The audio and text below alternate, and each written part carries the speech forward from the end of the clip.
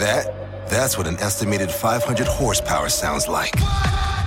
X gon' give it to you. How about that? That's a premium Bang & Olufsen sound system with 18 speakers and a Biosonic sound experience. Ichiro wins Daytona. And that's our legacy. You ready to be a part of it? X gon' give it to you. Unlock the energy of the all-electric ZDX Type S. Order now at Acura.com. Apple Card is the perfect cashback rewards credit card. You earn up to 3% daily cash on every purchase every day. That's 3% on your favorite products at Apple, 2% on all other Apple Card with Apple Pay purchases, and 1% on anything you buy with your titanium Apple Card or virtual card number. Visit apple.co/card calculator to see how much you can earn. Apple Card issued by Goldman Sachs Bank USA, Salt Lake City branch. Subject to credit approval, terms apply.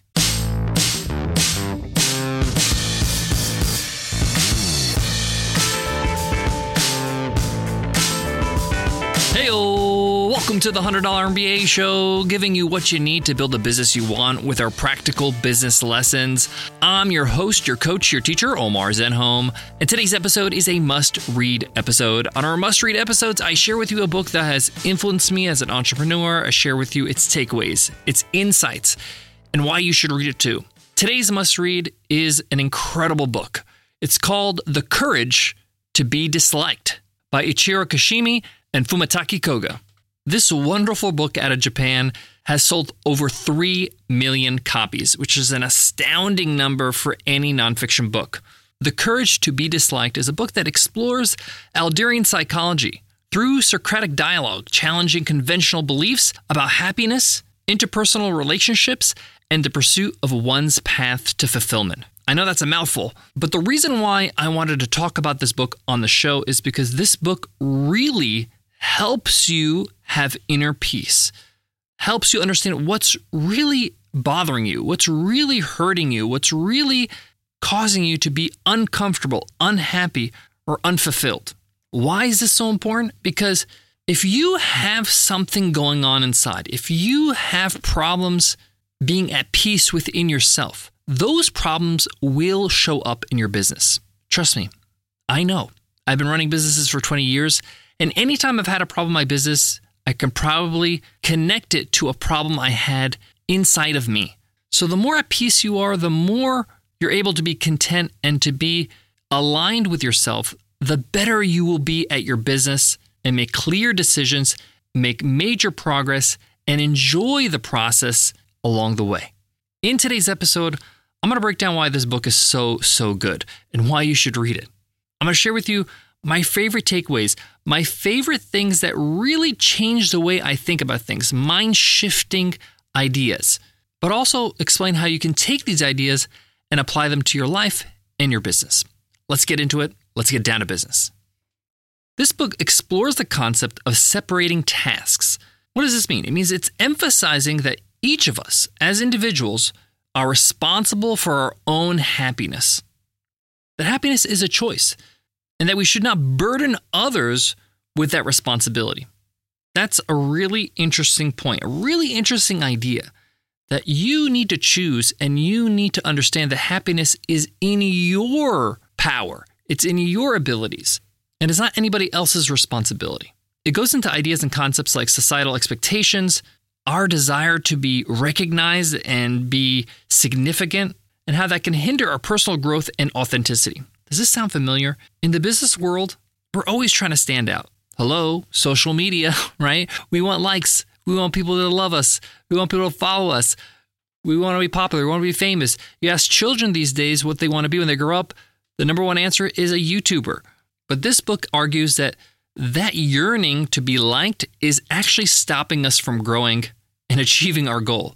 This is a concept that I've read in a lot of books where the more you want something, the more you desire something, the harder it is to achieve. It's harder to attain. It eludes you. This book, throughout the different chapters, encourages you to be disliked. Embrace this idea. It liberates you from living a lie and not living your true self. You can set yourself free from the constraints of external judgment. Now, one of my favorite things about this book is the way it's written. It's a conversation between a philosopher an elder, somebody who is wise, and a young man who's coming to him frustrated with his own state of mind, with own problems, and is looking to get some help. And it goes back and forth. It's like a dialogue, reads like a script, really. And throughout the dialogue, they address common misconceptions about happiness, exploring how to shift one's mindset, and the commitment to personal responsibility to one's happiness and to one's achievement and personal growth. These conversations are so valuable, okay?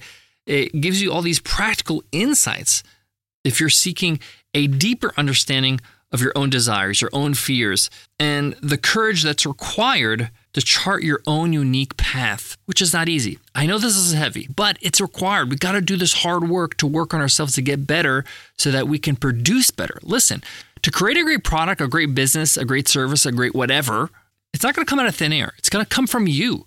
And if you want something great, you got to be great. If you want something authentic, you have to be authentic. If you want something original, you have to be original, right? It's not going to come out of nowhere. It's going to come from you. So working on you is going to help you tremendously with your business. So I want to share with you some of my key takeaways from this book. 10 to be exact, okay? And let's kick off with number 1, courageous individuality. Through the book, you learn that you should really embrace the courage to be disliked and live authentically, true to your own values and your own aspirations, your own goals, your own pursuit in life. What's great about this is that when you don't worry about what people think and being disliked, you actually make people love you more. Polarizing people, as you could see in the world, actually are a lot more successful. When you're vanilla, when you try to please everybody, you don't resonate with anybody, right? You just get ignored, really. And if you're not somebody's cup of tea, that's okay. That means you're going to be somebody else's cup of tea. Somebody really going to love you. So you got to have the courage to be an individual, to be yourself. Number 2, personal responsibility. Recognize and accept responsibility for your own happiness. Understand that you got to choose happiness. And that happiness has to come within. What I mean by that is that you shouldn't seek happiness from external people, from external validation. When you do that, you're on a hamster wheel. That includes the digital world. When you post something and you don't get likes or get the comments you're looking for, the number of likes you're looking for, that shouldn't control your happiness. You should just be happy with the work you put out there. Put it out there. Don't worry about it. Keep going. Number 3, overcoming social judgments. Overcome the fear of social judgment and liberate yourself from the need for approval from others. People will judge you. This is something that people won't say to you. Everybody judges everybody, okay? They will judge you. They will make a judgment by looking at you, by hearing you, by seeing your reels, by seeing a product on your website, by seeing you in person. The key is not to worry about their judgment. The key is overcome that fear that you have, understanding that their judgment has no bearing on your success, has no bearing on your life or your happiness or your contentment or the work you're putting out there. Accept the fact that people will judge you. That helps you not worry about it. Understand that this is going to happen, automatic. Number 4, interpersonal relationships. The book really encourages you to foster healthy relationships by respecting others. Live and let live. Allow them the freedom to pursue their own happiness. Allow them to explore their own way of life. I've always been a believer that if I want to have the freedom and be accepted for who I am, I have to do the same for others. Even if I might disagree with their way of life, maybe if I disagree with their choices. Live and let live is a really good philosophy because it allows you to feel the freedom to live the way you want. Number 5, a big one, freedom from past traumas.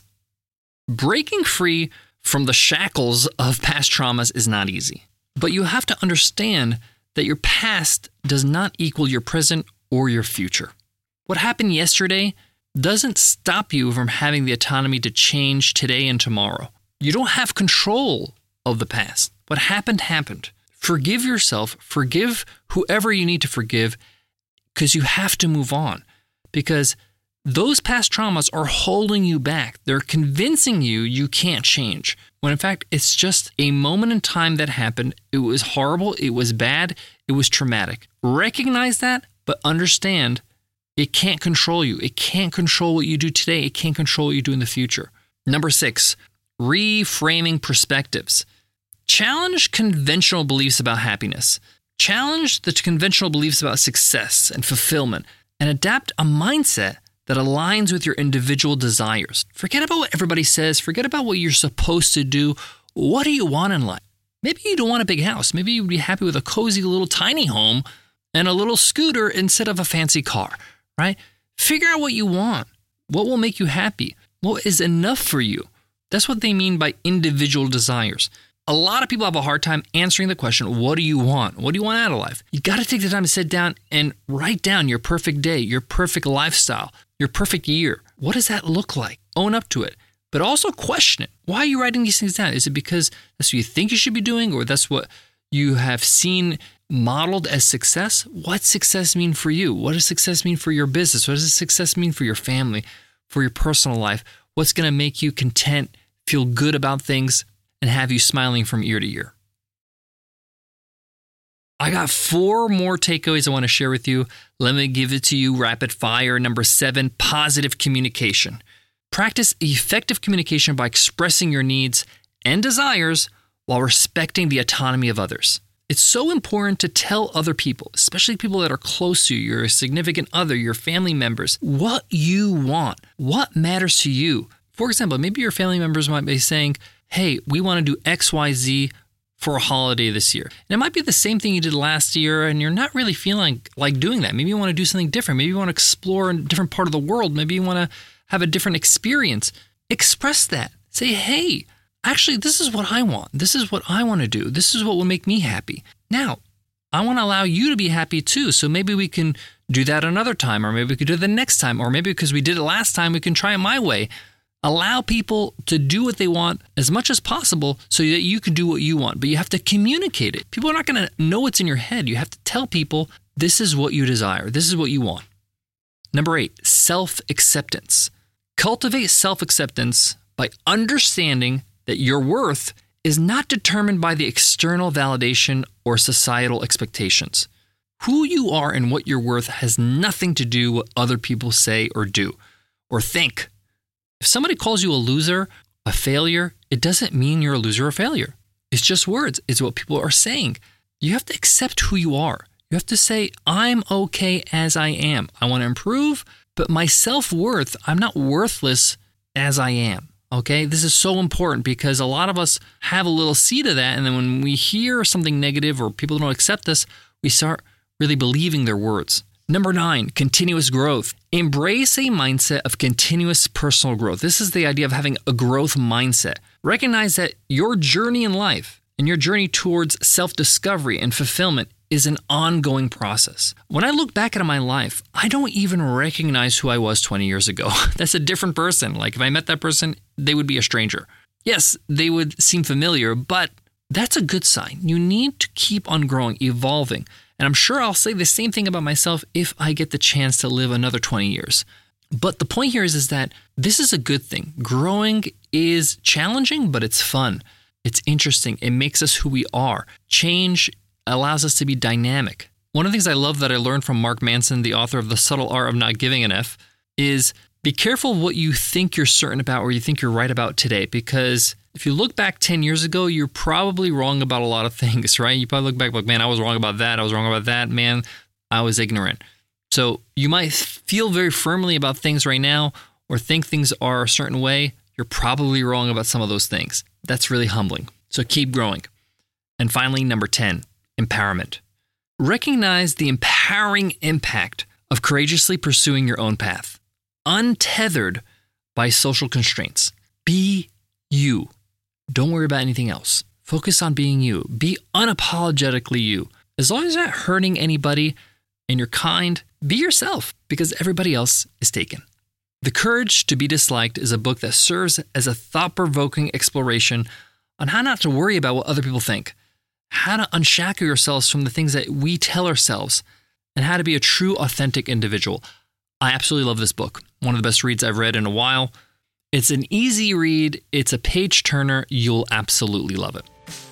That wraps up today's must-read episode. I highly encourage you to pick up The Courage to be Disliked by Ichiro Kishimi and Fumitake Koga. If you loved today's episode, let us know in a rating or review on Spotify or Apple Podcasts. Just give us a star rating. It would mean the world to us. I read every single review. It lets me know what you love about the show so I can keep on doing that. While you're at it, make sure you follow the show so you get our next episode automatically. Before I go, I want to leave you with this. This book is one of those books that just break you down. Question a lot of things that are inside you. Question your beliefs. Question the habits that you have on autopilot in your head. The scripts you tell yourself. These are great books to have. These are great books to read because they shake you up and start getting you to think differently so you can start acting differently so you can get different results. You got this. I'll check you in Wednesday's episode. I'll see you then. Take care.